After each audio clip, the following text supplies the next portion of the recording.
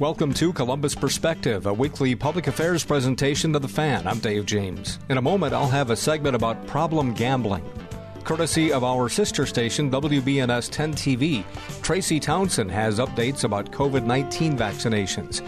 An interview with a state lawmaker about legislation set to become law in 3 months that'll take some of the power away from a governor in Ohio in issuing health orders. Governor DeWine vetoed that bill, but the House and Senate this week overrode that veto. And Tracy will also have a segment discussing women in politics. And I'll wrap up the hour with the topic of climate change and a grassroots organization hoping to get Congress to act. First up on Columbus Perspective, on the phone with me, Scott Anderson, who is a problem gambling treatment coordinator for the Ohio Department of Mental Health and Addiction Services. March is Problem Gambling Awareness Month. How are you, Scott? Very well, and thanks for having us on to share this information. Thanks for talking to us. Tell us about the office and what you folks do. Back in 2011, I guess, was when the legislation passed to bring casinos online in the state of Ohio. Up until that point, obviously, we had the lottery and bingo and horse racing and things like that, but actual physical casinos came online. The first one opened in 2012. Now we have 4 casinos and 7 racetracks that afford electronic gaming. So we went from 0 to 11 in just under 18 months. It was a huge expansion.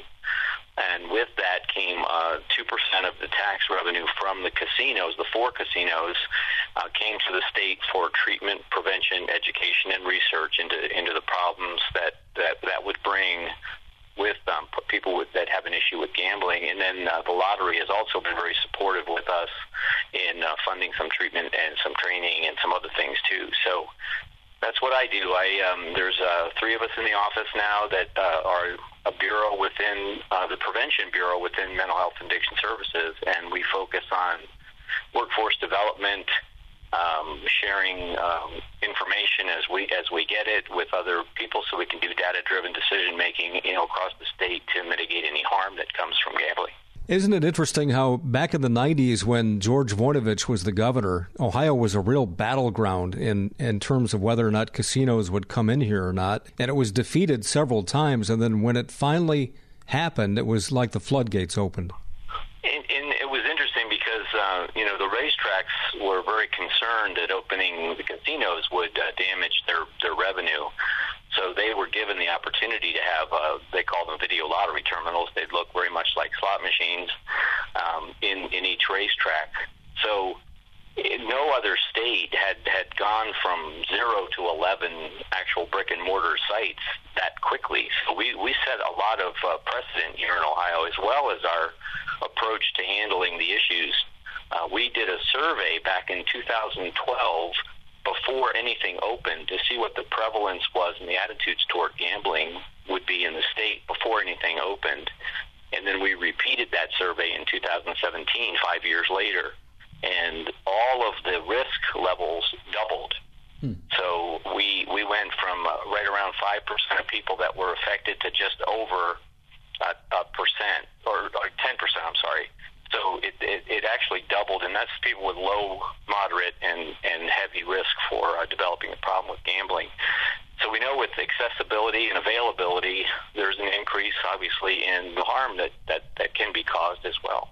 Well, as we speak, of course, March Madness is going on, and people all over the country have brackets, and they have office pools and such. It's probably one of the most busy, kind of leisurely type gambling events that there is, I would think. It's hundreds and hundreds of millions of dollars that change hands, and it's very interesting in that regard that someone may not gamble ever in their year until this happens, and then the office pools pop up, and everybody's does those things. Now, where the harm can come in from that is getting young people, kids involved.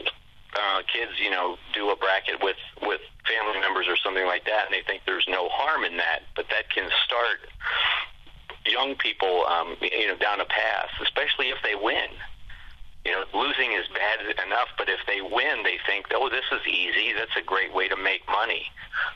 So we worry about kids and young people getting involved too soon, because we know young people get involved, they're about 4 times more likely to develop a problem later in their life. I could see that, too, where if it's like a lottery ticket in a kid's stocking and it wins, even if it's only $10 to a 12-year-old kid, that's a big deal. And I could see that sparking an interest in them. And that early big win, if you talk to anyone that, comes into treatment for a gambling disorder, they'll remember that early big win. They'll remember that one time, and then they chase that feeling or they chase that win again for the rest of their career in gambling. What are the things that tie all this together? What is it that drives some people almost to madness doing this kind of thing, and other people, they don't even think twice about it? It's very, very similar to the other addictions, substance use disorder and things like that, where a lot of people can do it without harm. They can do it like now with March. They can do it for the brackets and never gamble again for the rest of the year. They could go to a casino and gamble. Where the problems come in is loss of control, and that's both in time and money. So if you set aside $50 or whatever your entertainment budget is for that weekend, and you go to the casino and you're going to grab a bite to eat and play, and that $50 is up, and when it's up, you say, okay, well, that was fun, and go home. Where the problem comes in is if you lose that $50 and you go to the ATM machine and you try to get that $50 back, and then you're up 100 and then 200 and then 400, and then all of a sudden, you've exhausted your bank account and 7 or 8 hours have gone by when you only intended to be there, an hour or two. So that loss of control in both time and money is a big thing. Anything causes a problem, it's a problem. It doesn't have to necessarily be a huge dollar amount, but if, you're supposed to be somewhere else, or those dollars are supposed to be set aside for food or medicine or, some other bill that you have, and you've lost it at the casino, that can be a huge problem. And casinos are so big, there's so many machines going on that it seems like, you can get into a cycle of constantly being up or down a few dollars, and it doesn't seem like a big deal. And yet if you've got 1,000 people in there, it adds up. Yeah, they don't build those big, beautiful buildings on the money they gave back. How are the casinos doing during the pandemic? It was interesting. They were closed for a time, and then they were shut at 10 o'clock or when the curfews came. But when they first reopened, several of them set revenue records. So they went very much in the other direction, and that was at 30% or 50% capacity. And they actually were taking in more money. So we're sure some of that was probably boredom, all of us being stuck at home, not being able to get out and then finding a way to get out. But the other kind of frightening part of that is that gambling affords an element of hope. That's not found in other addictions. Nobody is going to, smoke crack until their child support is caught up. It doesn't have an equation like that. But you could go to the casino, and in a spin or in a lucky card or in a lucky cycle, you could win money. So we all got a stimulus check. So, we're all uncertain about our employment or about our finances or what's going to happen. And that escapism of gambling is a very big lure. So it brings you to the casino with that element that I might be able to get myself out of this situation. Of course, the odds are against you, but that lure is definitely there. Right. There's no question about it. You can't win if you don't play. Right. I saw on your LinkedIn account that you've been involved in addiction counseling for 20 years or more. How has it changed in that length of time? Well, I'm a person in recovery myself. I got sober in 1994, and I started volunteering with the jails and things like that in my community, and little by little worked my way into somebody offering me a job. Went back to college and got my degree in went to work in the prison system. Wow. So that's where I actually got exposed to gambling. There's a tremendous amount of gambling in the incarcerated population. Boredom, don't have a lot, to bet, and they don't have cash. So they bet things of value, which could be a pillow, it could be food, it could be any, a watch or sneakers or clothing or something like that. When they lose, they don't want to give those things up, because that's like literally all they have. So there's a lot of violence associated. So I started learning about gambling while I was working in the prison system as a counselor, so that I would understand better how to treat my people on my caseload more holistically. So I had some experience at this when the legislation passed here in Ohio for the casinos. Interesting. Talking with Scott Anderson, Problem Gambling Treatment Coordinator for the Ohio Department of Mental Health and Addiction Services. Sports betting is going to be the next big thing to come to Ohio. Am I right about that? It's already popped up. There was a legislation called PASPA, which was the Professional and Amateur Sports Protection Act, and it was overturned in the Supreme Court a few years back, and that allowed states to choose whether or not they wanted to legalize gambling within their states. Up until that point, it was just in Nevada. So over 20 states now have approved sports betting, and Ohio has a bill currently working its way through the process to allow sports betting here. Sports betting obviously is going to be a big thing. We ask that there be some age verification in that, and we ask for some other protections. But we'll see how that final bill, works its way through. It's going to be very interesting because it's going to be available on your phone.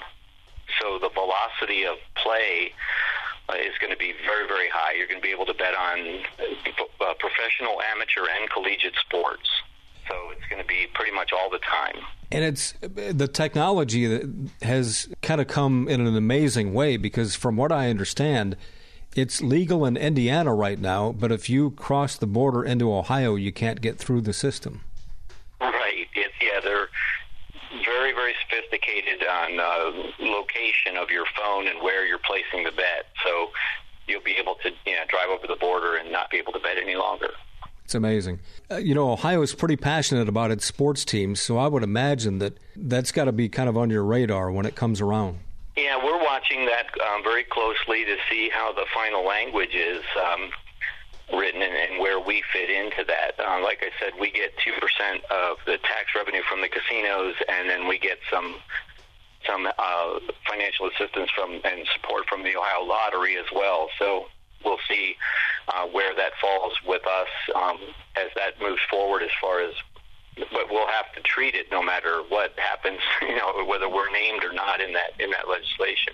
Talk about ways that people who are addicted to gambling can get help. I know that people can actually put their names on a list that can ban them from casinos, right? Yes, there's a voluntary exclusion program that's available in all of the all 11 sites, and that's administered collectively by both the Casino Control Commission and the Lottery Commission. So if you sign up in any of the locations in Ohio, you're banned from all 11 in Ohio. And then some of those companies, Penn Gaming and so forth, if you're signed up, they will put you on their list corporately, so you would not be able to go into any of their properties around the world. So what the voluntary exclusion is there's actually steps to it. You can go to the casino and say, I really don't want to come in here. It would help me if I took some responsibility for this and ban myself. So you fill out an application, and it can be for 1 year, 5 years, or lifetime.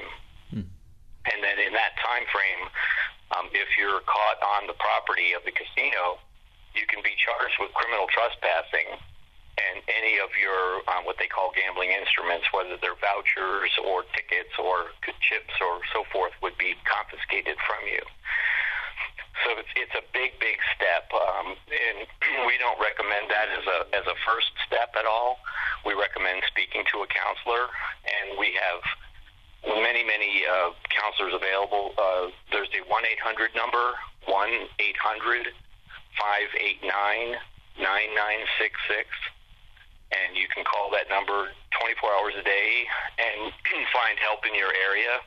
And treatment in Ohio is free or at very little cost, so keep that in mind too. But we recommend you speak to a counselor before you move ahead on a voluntary exclusion. Well, we've had in Ohio, of course, a famous former Ohio State Buckeye who has been mired in gambling addiction and spent many years in prison, and his entire life has completely collapsed from gambling. Most people have not gotten to that point, but when all the signs are there and they finally reached out to someone like you, how do you help them? There's a number of ways. One is first of all, obviously admitting that you need the help and finding someone to speak to. But we'll work you through. Within gambling, like I said, there's that element of hope. So there's a tremendous amount of what we call cognitive distortion. So I think that I'm luckier than you, or I'm smarter than you, or I have some kind of system, or if I go on a certain day of the week or a certain time of the day, or if I wear a certain color shirt, that I can somehow influence my outcome. So we work people through those thinking things, those actual cognitive thinking things that, the gambling is basically math. There's a probability and a possibility, and the odds are not in your favor. Right. So we walk people through those cognitive steps. And then usually, not always, but people gamble to escape unpleasant feelings. They might be unhappy with their employment or their relationships or their financial situation or any number of things, or even have a depressive disorder or anxiety disorder or something else, some trauma history. So we work to treat the actual cause of why they're using gambling to escape those unpleasant feelings. So, and then there's a tremendous correlation with substance use disorders and gambling too. So you have to work on the entire person. Gambling is one thing. It's usually not the only thing. So oftentimes when they are all interconnected like that, is that why it's so difficult to beat it? It definitely makes it a more complex thing to treat. We've had, if you have someone, for instance, that's in an abusive relationship, there's security in the casino. So they may be going to the casino for respite, for a safe place to be. So you don't want to tell them they can't go there anymore. That's the only safe place they know. So you have to work on the existing problems that lead up to that, and it can be very, very difficult. Wow. So if the gambling aspect of it is the biggest part of the issues that they're dealing with, how do they start down that road? What are the warning signs that people can look for in a loved one? It's unfortunately lying about time, lying about money, items disappearing from the house. Jewelry, electronics, things like that are unexplained. Someone who disappears for hours on end that doesn't have a reason to not be present. And as I said, that loss of control of the time and money is usually a big indicator. Those are some of the things. And then, unfortunately, gambling disorder has a tremendously high rate of suicide. So we always look for those things, too, in folks. There's a desperation involved in gambling, especially when someone gets several $100,000 in debt, or, as you mentioned, Art Schleister, who built a number of people out of their money. So there's some guilt and some remorse involved, and then that can lead to other problems as well. Talking with Scott Anderson, Problem Gambling Treatment Coordinator with the Ohio Department of Mental Health and Addiction Services. So you mentioned that some of the casinos were actually ticking upward during the pandemic. Once things really begin to open up and most people are vaccinated and maybe when the masks finally come off, are you expecting kind of an explosion in that area? It usually goes up and down, but we've been watching very closely as I said, people getting a stimulus check or their income tax back, their return back. So all of a sudden, I'm in this period of uncertainty, and I get, I have $1,000 in my hand all of a sudden. So I know that, I need 10,000. I don't need this 1,000 is nice, but it's not enough. So I'm tempted to go put $500, on something in the casino and try to make money that way. So we watch for that. That's a very, very dangerous sort of a combination of events, uncertainty and unpleasantness and cash. So we don't look for an explosion necessarily, but this time of year we do see a rise in the numbers to our helpline. Yeah, I guess if anything, maybe when things start to open up, there'll be at least some more distractions without that additional kick of revenue coming in. Correct. We hope. Yeah. Scott, anything else you want to add? Just that help is available in Ohio. We have a very robust workforce development program that we're very proud of here. There's many very highly qualified people waiting to help if you need help. If you or a loved one have any questions or would like to know more, you can call that 1-800-589-9966, or you can look on beforeyoubet.org on the web. It's all no spaces, beforeyoubet.org, and there's tips on there and some ideas for responsible gambling as well as some other resources, so you can check that out as well. Okay. Scott Anderson, Problem Gambling Treatment Coordinator with the Ohio Department of Mental Health and Addiction Services. Thanks so much for your time today. It's interesting. Thanks for having me on. How do you know if you or a loved one is at risk of problem gambling? By knowing the signs, such as borrowing money, hiding unpaid debts, bragging about wins, or just plain irritability. Sound familiar? Get Set Before You Bet is Ohio's initiative to help keep gambling safe and responsible for everyone. How does it work? Just visit beforeyoubet.org to learn more and take the responsible gambling quiz. Together, we can keep gambling safe and responsible in Ohio. This message brought to you by Ohio for Responsible Gambling.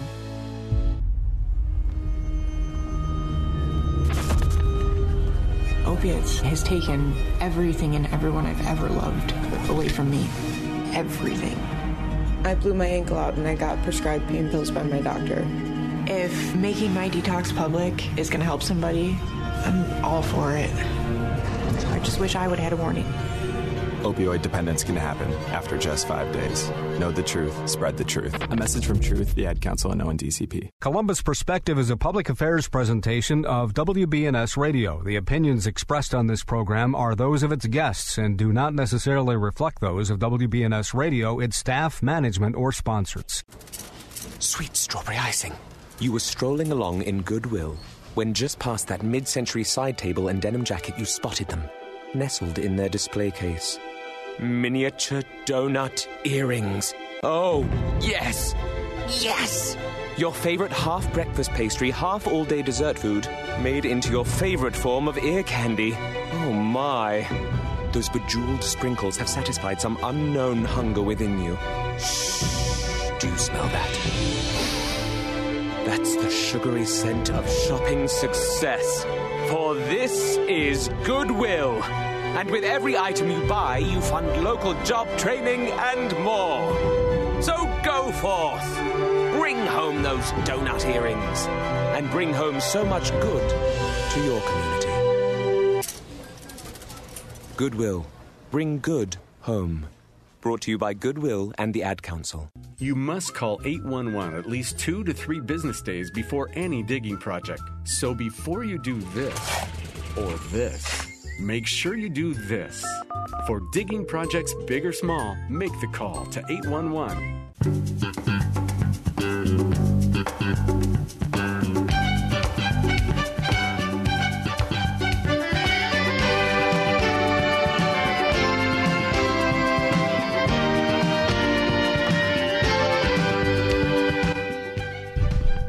This is Columbus Perspective on the Fan, courtesy of our sister station, WBNS 10 TV. Here's Tracy Townsend from her Sunday morning public affairs program, Face the State. A new edition can be seen this morning at 11:30 on 10 TV. Here's Tracy. What consequences will State Rep Larry Householder face after being charged in a bribery scheme? We'll hear what the Ohio House Speaker has to say about it. And soon, Ohioans 16 and older can get the COVID-19 vaccine, the state's vaccine rollout, and a look at how demand is matching with supply. And the bill that would limit the governor's power. We are going to hear from a lawmaker behind that piece of legislation. And we do thank you for joining us for Face the State today. I'm Tracy Townsend. The big question in Ohio politics this morning: what's next for Representative Larry Householder? Republican leaders in the Ohio House held a caucus meeting to talk about whether to bring a motion to the House floor to expel Republican Larry Householder. That motion didn't happen. Householder is charged in connection to a $60 million bribery scheme to save 2 power plants. And in regards to Householder, Speaker Bob Cupp says he can't comment on the case. I have called on him repeatedly and consistently that he should voluntarily resign. That would be the honorable thing to do. Now, Cupp would not comment on any potential next steps, citing a longstanding policy about not talking about internal caucus communications. He says for Householder to resign would be the best thing for the chamber. 4 others also charged in the bailout bribery scheme. One of those people was found in Florida, dead. Both the Collier County Medical Examiner and the Sheriff's Office confirmed that Neil Clark was found dead by a passerby in the Naples, Florida area. Clark's wife reported they were having financial issues. Deputies also recovered a gun at the scene. Clark's attorney said his death was a tragic loss and added that he thought his client might eventually be acquitted of the federal charge against him. Soon, every Ohioan who's 16 and older will be able to get the COVID-19 vaccine. Governor Mike DeWine announced the big jump in the rollout. A few days ago, eligibility opened up to anyone 40 and older and those with cancer, chronic kidney disease, COPD, heart disease, and obesity. On March 29th, anyone can get the shot is allowed to get the shot. The problem comes with getting an appointment. 10 TV's Angelo Reichert looks at where the state supply of doses stands. By March 29th, all Ohioans over the age of 16 will be eligible to get a COVID-19 vaccine. That's the upside. The downside? Undoubtedly, there are going to be times when people go to sign up and they have to wait a little longer to get a spot in line. The state's top doctor says Ohio's vaccine supply is growing with expanding eligibility. The hope is with more people eligible, more people will roll up their sleeves. We're having a hard time filling those appointments, and I think this will just allow us to fill the appointments quickly, get the vaccine out as quick as we can, and get more people vaccinated. In Licking County, about 150,000 residents will be eligible for vaccines by the end of the month. So far, the county has given out about 37,000. We got a ways to go if everybody wants it, but we're prepared, we're ready, and we're ready to give it to whoever needs it. At Columbus Public Health, they've provided about 65,000 vaccines so far. I think there are multiple opportunities for people to get the vaccine in our community now, many more than there were, say, 6 weeks ago. But even so, you're likely to have to wait. Will everyone who's eligible be able to get the vaccine during that first week that they're eligible? No. Some places are letting you book your vaccine appointment ahead of when you're eligible. Others are not. You have to just check and see. Either way, most places aren't booking people too far in advance. The last thing I want to do is schedule 1,000 people, then have to call them all and say, sorry, we don't have vaccine for you. Adults like to ask, will I be able to pick my vaccine? That also depends. Most places tend to get one brand more than others. You can look around for the one you want, but does it really matter? As a doctor, I am very supportive of any Ohioan choosing any of these 3 vaccines because, from my point of view, they all get the job done. Reporting in Columbus, Angela Reichert, 10 TV News. Mass vaccination sites are being used all over the state to help get people vaccinated. 10 TV's Olivia Eugenio spoke with a few people who rolled up their sleeves. More than 12,500 people in just 4 days. It sounds like a lot. Actually, it was pretty smooth. It was very organized. Got in, got out. John Williams was just one of the thousands to get the first dose of his vaccine. It's one step away from protecting others, especially seniors and people I'm in contact with on a daily basis. He, along with Beth Donaldson, rolled up their sleeves to help protect themselves as well as others. I'm very excited. I miss my friends. Is that what this means to you? Absolutely. Absolutely. Zoom calls are good, but hugs are better. Kroger is administering the vaccine. It is a mass effort. It's all hands on deck. We have anywhere from 50 to 60 Kroger pharmacists completing registration and vaccination, and it's really a group effort. Kroger says just keep checking back. But we do encourage people to check the website back frequently in order to see if anyone's had cancellations. We will put those appointments in the remaining days. Olivia Eugenio, 10 TV News. There are several other mass vaccination sites open across the state. Those will be coming soon. If you'd like to sign up for one of those, we are going to show you how to do that. Just go to our website, 10tv.com. Now, when it comes to vaccinating minors, parents have a choice. Kids need their parents' permission to get the shot.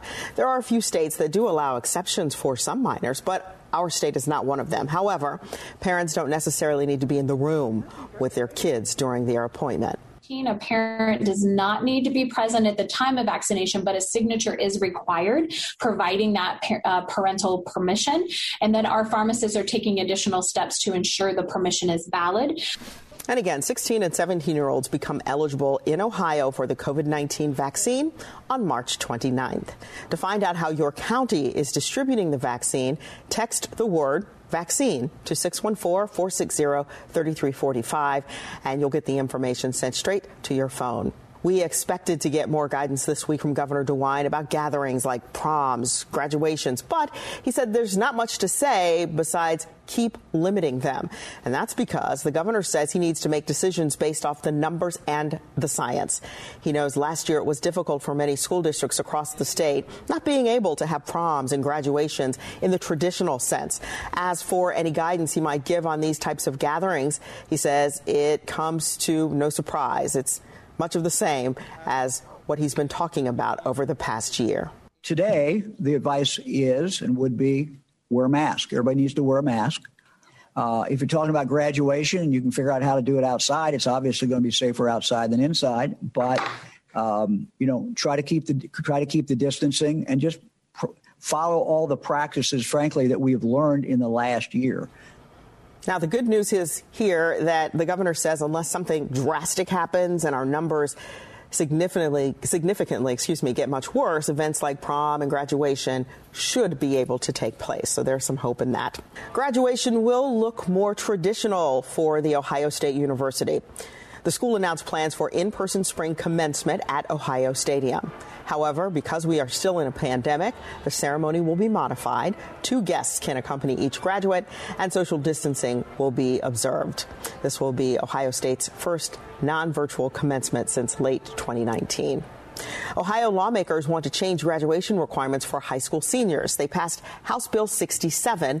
The bill allows juniors and seniors to sub their end-of-year grades for the statewide final exams. The bill also waives the American History exam requirement. It allows schools to spend extra time administering all federally required tests and exempts homeschool kids from yearly evaluations. New proposed legislation targets Ohio's mask mandate. State Rep. Jenna Powell recently introduced it. It would end the mandate and stop Governor Mike DeWine from issuing another one unless the General Assembly approves. 24 other Republicans have signed on as co-sponsors of this bill. Governor DeWine has already said he plans to veto it if it passes. Hello, I'm Todd Markowitz, Vice President and General Manager of Radio Ohio, which owns 97.1 The Fan. We're an equal opportunity employer dedicated to providing broad outreach efforts regarding job vacancies within our company. We seek the help of local organizations in referring qualified applicants. Organizations that wish to receive our vacancy information should send their requests to the attention of Human Resources, Radio Ohio, 770 Twin Rivers Drive, Columbus, 43215. If you'd like to view our current job openings, please visit our website at 971thefan.com, and thanks for listening. 911, what is your emergency? My kid shot himself. All right, where's the wound? 911, what's your emergency? Please help. My son shot his brother. Okay. Every day, 8 kids and teens are unintentionally killed or injured by loaded and unlocked guns. It wasn't locked. Learn how to make your home safer at endfamilyfire.org. Brought to you by the Ad Council and End Family Fire. I get it. Your desk has been there for you, holding up your computer, your unused stapler, and that plant you forgot to water. But maybe it's time to leave your desk and spend your lunch break volunteering with Meals on Wheels. Doing Meals on Wheels for me is the joy that I look for at the end of my week. I'll come to the door with one meal and I'll walk away with a full heart. Drop off a warm meal and get more than you expect. Volunteer at americaletsdolunch.org. That's americaletsdolunch.org. Brought to you by Meals on Wheels America and the Ad Council. Not on my watch, our military service members say, as they volunteer to serve, as they move out, stand firm, and take fire. So not on our watch, we say, to the severely ill or injured veterans who can't get the care they deserve to live full and independent lives, even when there's no government funding or a nursing home seems like the only option. We won't leave one warrior behind. Not on our watch. Join us at findwwp.org. People join Walk MS to raise awareness and funds that change the world for everyone affected by multiple sclerosis. Walk MS brings communities together, creating teams with friends, loved ones, and coworkers to rally around those we care about and end MS forever. Together, we can change the world for people with MS. Register today at walkms.org. This is Columbus Perspective on the Fan.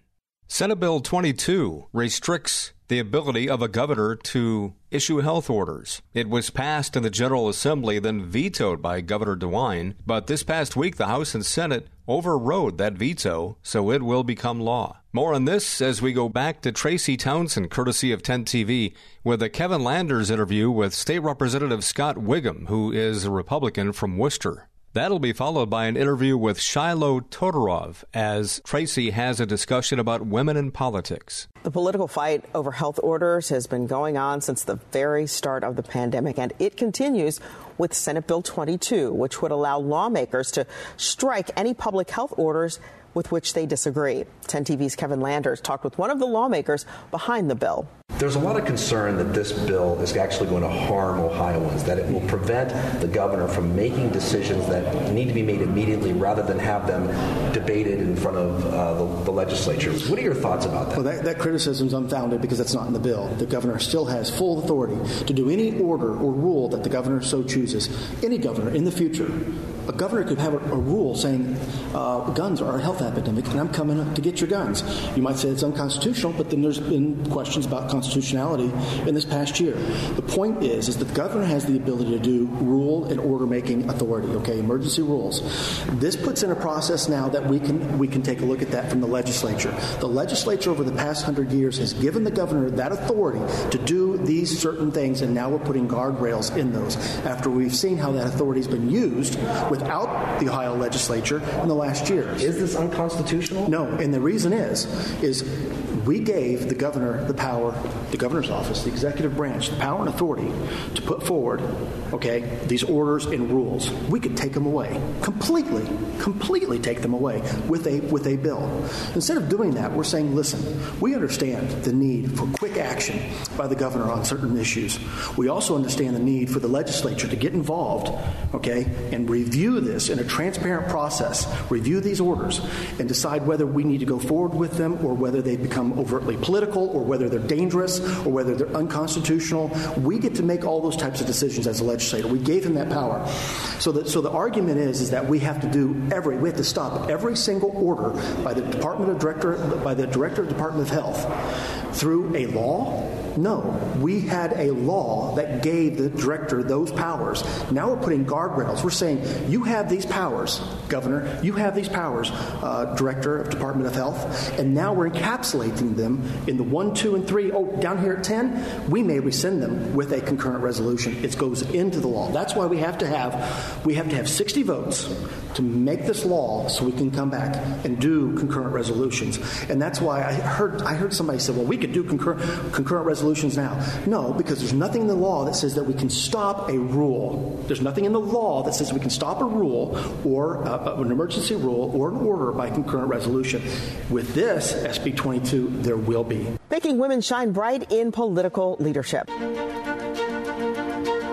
Women in political leadership are making significant gains, from the Vice President of the United States to township trustee boards.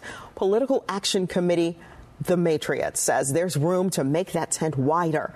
I talked with their development director this week about their nonpartisan strategy to get more women in governing ranks at all levels, even in the current partisan political climate.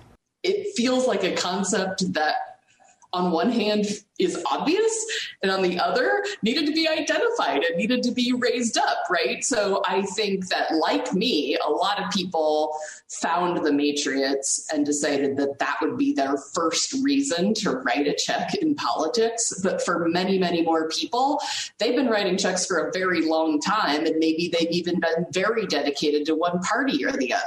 But this concept of focusing on women in a shared values sort of way has really moved people to make the pie bigger, not to make decisions, but to give in both ways. What is it about the nonpartisan part of this? I mean, I think we're in a time we may still be in a time where everything is very partisan, but I'm old enough to remember when, people in politics were friendly to each other because they were working together to get to something. Exactly. And I grew up in Nebraska. I think about Bob Kerrey was a Republican and Ben Nelson was a Democrat. And I am not aware that they disagreed about much, right, as they were serving in the Senate. So, yes, this is an interesting moment to be trying to be a nonpartisan organization that's building the big tent in the middle. But at the same time, somebody has to focus on it, right? If there are only opportunities to be involved in politics at the margins, then the margins are going to get louder and louder and stronger.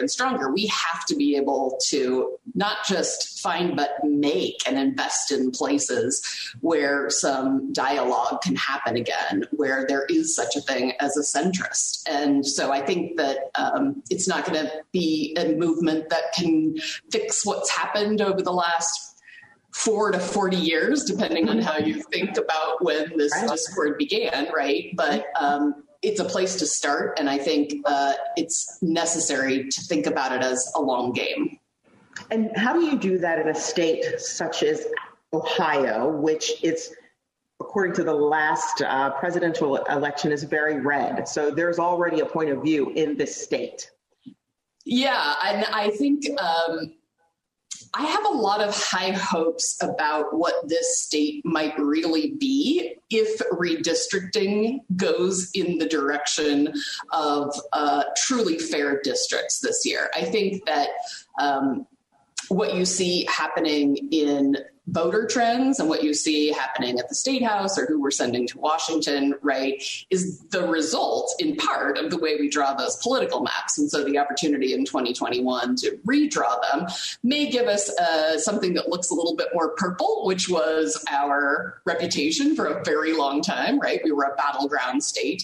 But I think to your question about how it affects the movement of the Matriots, again, I think this is the opportunity to think about finding moderation, about building places where, in particular, women who tend to collaborate more with the other party anyway, can come together under a shared values system and really begin to move policy forward and think harder about what it is that their individual constituents need, whether it's in a school board seat, right, or it's at the county attorney level.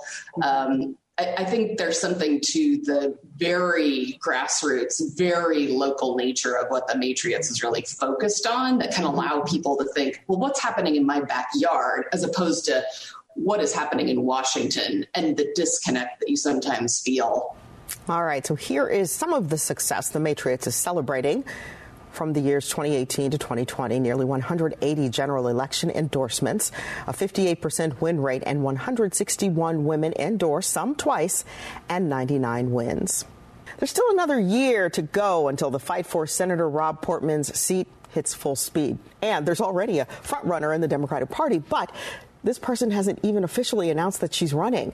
I'm talking about former Ohio Department of Health Director Dr. Amy Acton. This week, Public Policy Polling released a new poll focused on the race for Portman's seat. It showed Acton has the highest favorability of potential Democratic candidates, with 64% of Ohio Democratic primary voters viewing her favorably. No Democratic candidates have officially thrown their hat into the ring for Portman's seat, but several people have mentioned that they are considering a run, and that includes Dayton Mayor Nan Whaley, Franklin County Commissioner Kevin Boyce, Franklin County Recorder Danny O'Connor, and State Representative Amelia Sykes. Former Ohio Treasurer Josh Mandel and former Ohio Republican Party head James Timken are two Republicans who already announced that they will run.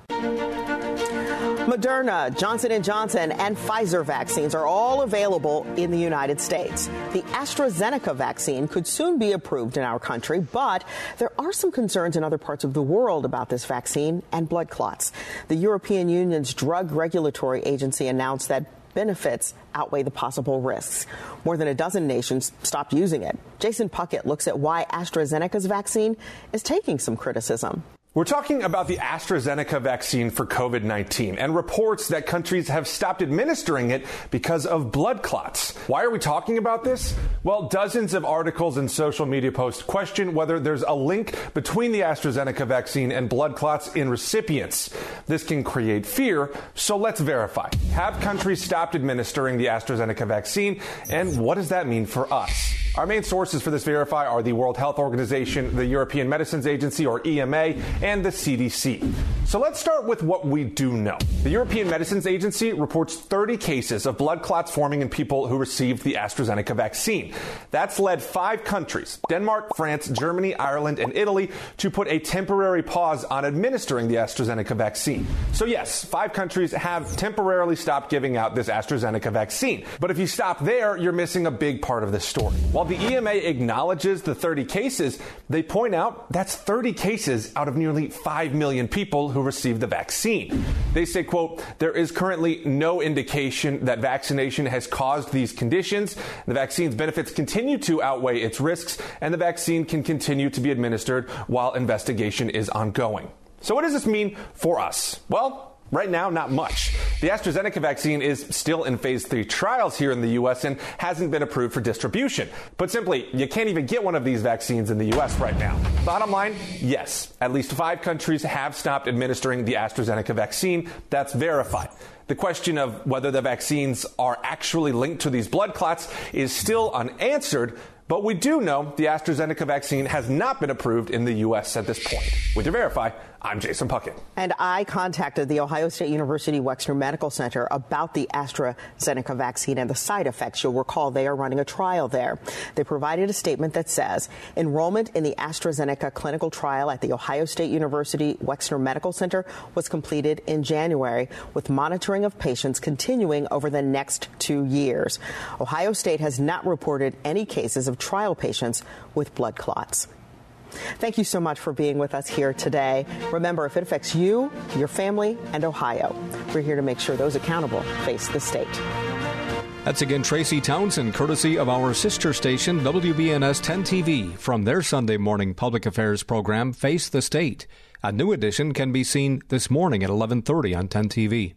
Okay, so maybe you didn't finish or broke your New Year's resolution to get to the gym or start that project you had kept on the back burner since, well, okay, the dawn of time. I get it.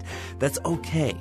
But you know, there's one thing you can do to get back that inspiration, that can-do spirit. Perhaps you or someone you know has a vehicle that they don't drive anymore. Why not consider donating it to the National Federation of the Blind? All you have to do is call 866-282-7327. That's 866-282-7327. You can also log online to nfb.org and click donate. And maybe you know someone that's blind. You can reach out to NFB at nfb.org. That's NFB at nfb.org. So what do you have to lose? You have everything to gain by helping someone in need, like your motivation. Oh, and a tax deduction. So why not get started today? And remember, charity is only a phone call away.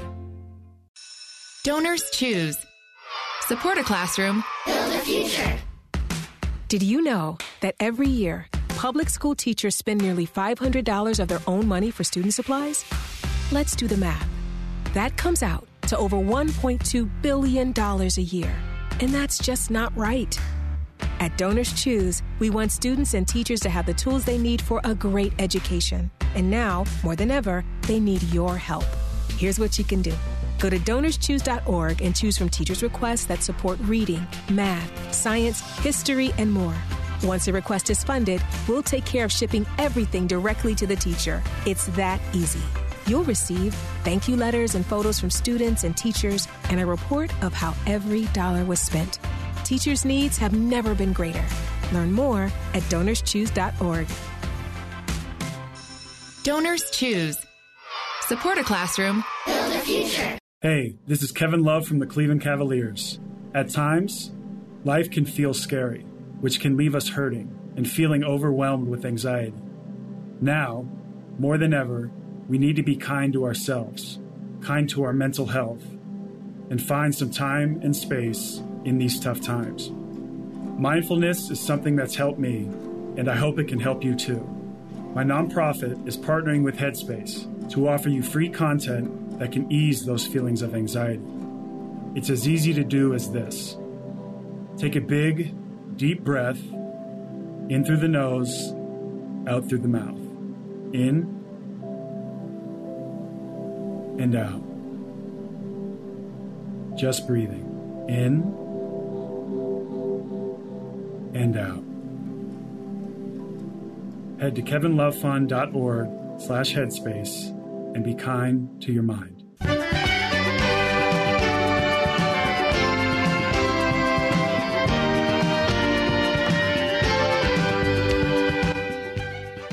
This is Columbus Perspective on the Fan. Hi, this is Dave James, and joining me from Indiana is Topher Anderson, who is a member of the Citizens Climate Lobby. How are you? I'm great. Thanks for talking to us. Tell us what the Citizens Climate Lobby is. Yeah, so the Citizens Climate Lobby is a national grassroots organization that just empowers everyday citizens like me to engage in democracy. We're really pushing Congress to take big national action on climate change. We have over 180,000 supporters with 480 chapters across the U.S. And this week, we are meeting with our elected officials on both sides of the aisle and asking them to pass a national carbon price. We want everyone, like Republicans and Democrats, to work together on an effective climate solution. Does the group lean politically one way or the other? So we are firmly committed to nonpartisanship and working on both sides of the aisle. We think this isn't going to happen long term unless it's something that happens on both sides of the aisle. And as far as connections in Ohio, what sort of activity do you have in Ohio, and who are you talking to Ohio-related in Washington? Yeah, so we have 3,500 supporters in Ohio, and on a big lobbying push like this, we're really aiming to meet every member of Congress from their congressional districts in Ohio. So it's going to be constituents meeting with their own members of Congress and bringing this message. What has the pandemic done in terms of, the whole world? Activity has dropped dramatically, airline flights down dramatically for a year.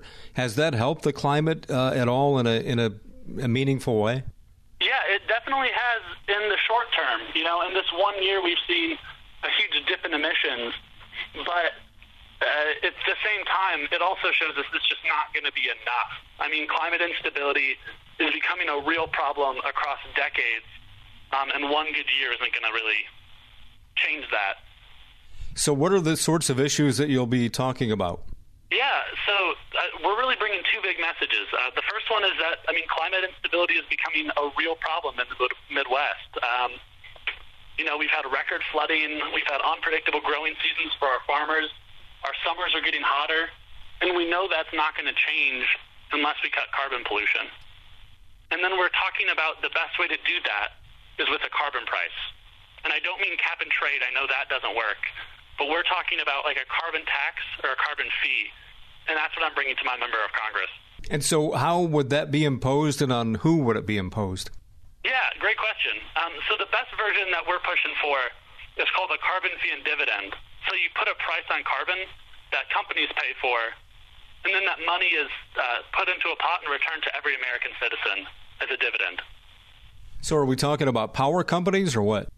Yeah, so we're talking about power companies. We're talking about basically whenever fossil fuels enter our economy, whether that be through the mine, the port, or the well, the price is imposed then, and that's the only place it's imposed. And then it can work its way through the economy as businesses decide to reprice anything. And that's why we have the dividend, is to protect any Americans from rising energy costs. Talking with Topher Anderson, who's a member of the Citizens Climate Lobby. You know, in recent years, we've had upticks. You mentioned the flooding. There's also been droughts and wildfires, tropical storms that are tending more often now to just sit in one area, such as Houston, and just flood it. Has it changed the minds of some people over the years who were initially against any talk of climate change? I think it really has. I mean, I'm a young conservative Catholic, and, you know, as long as I've been involved with this, I've really been beating this drum of, like, there's no conflict between caring for our creation and being conservative. And as you mentioned, this is nationally what young conservatives feel. But I think the reason that there's been so much resistance, and this gets viewed as a liberal issue, is because our Republican elected officials for a long time haven't brought conservative values to bear on the solution. And by conservative values, I mean, small government, trust in efficient markets, belief in American ingenuity. And that's what I think we need at the table. And so that's what we're meeting with our members of Congress about and asking them to bring. Texas has had a number of shakeups in recent years, and including just a month or so ago with the cold wave down there that caused the power outages. Absolutely. What's the attitude when your group meets with lawmakers in Washington? What is the attitude of the lawmakers as they speak with you? Well, that's going to vary a lot, lawmaker to lawmaker. The first thing we bring every time we meet with a member of Congress is just gratitude for the work that they're doing, regardless of their place on the political spectrum. And, you know, the big thing is citizens, this democracy is really accessible to us. And so, my attitude and our attitude when we're approaching is that our voice as citizens is vital to democracy working on this solution. It can't work unless I'm bringing my voice, and they can't represent me if I don't ask them to. We're coming with gratitude and also just asking them to represent us as our right.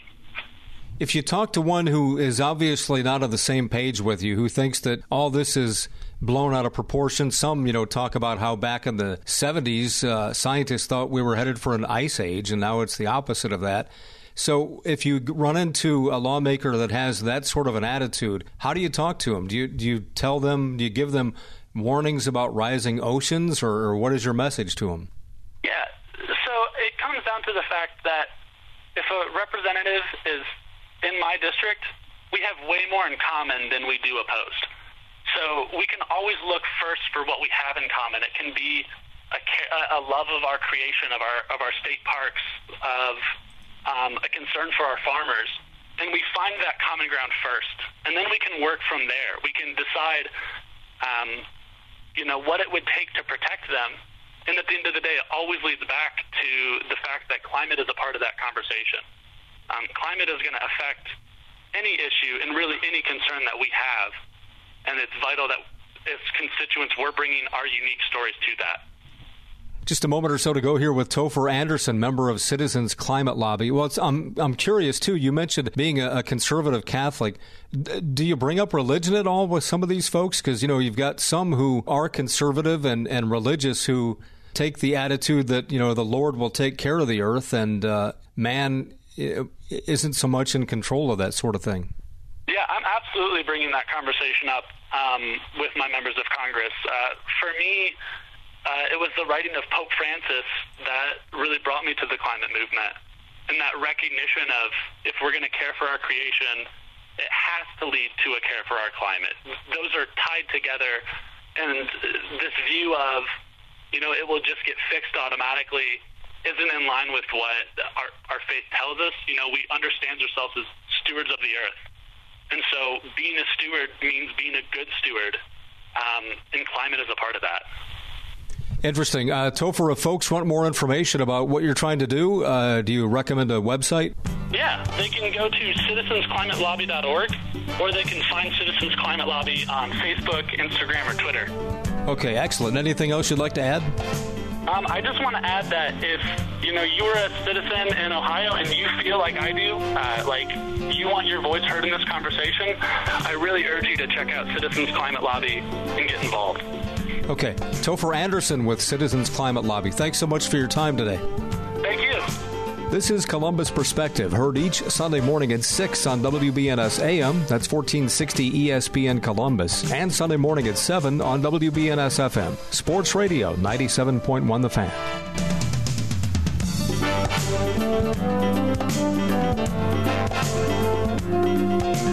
Join us again next Sunday for Columbus Perspective.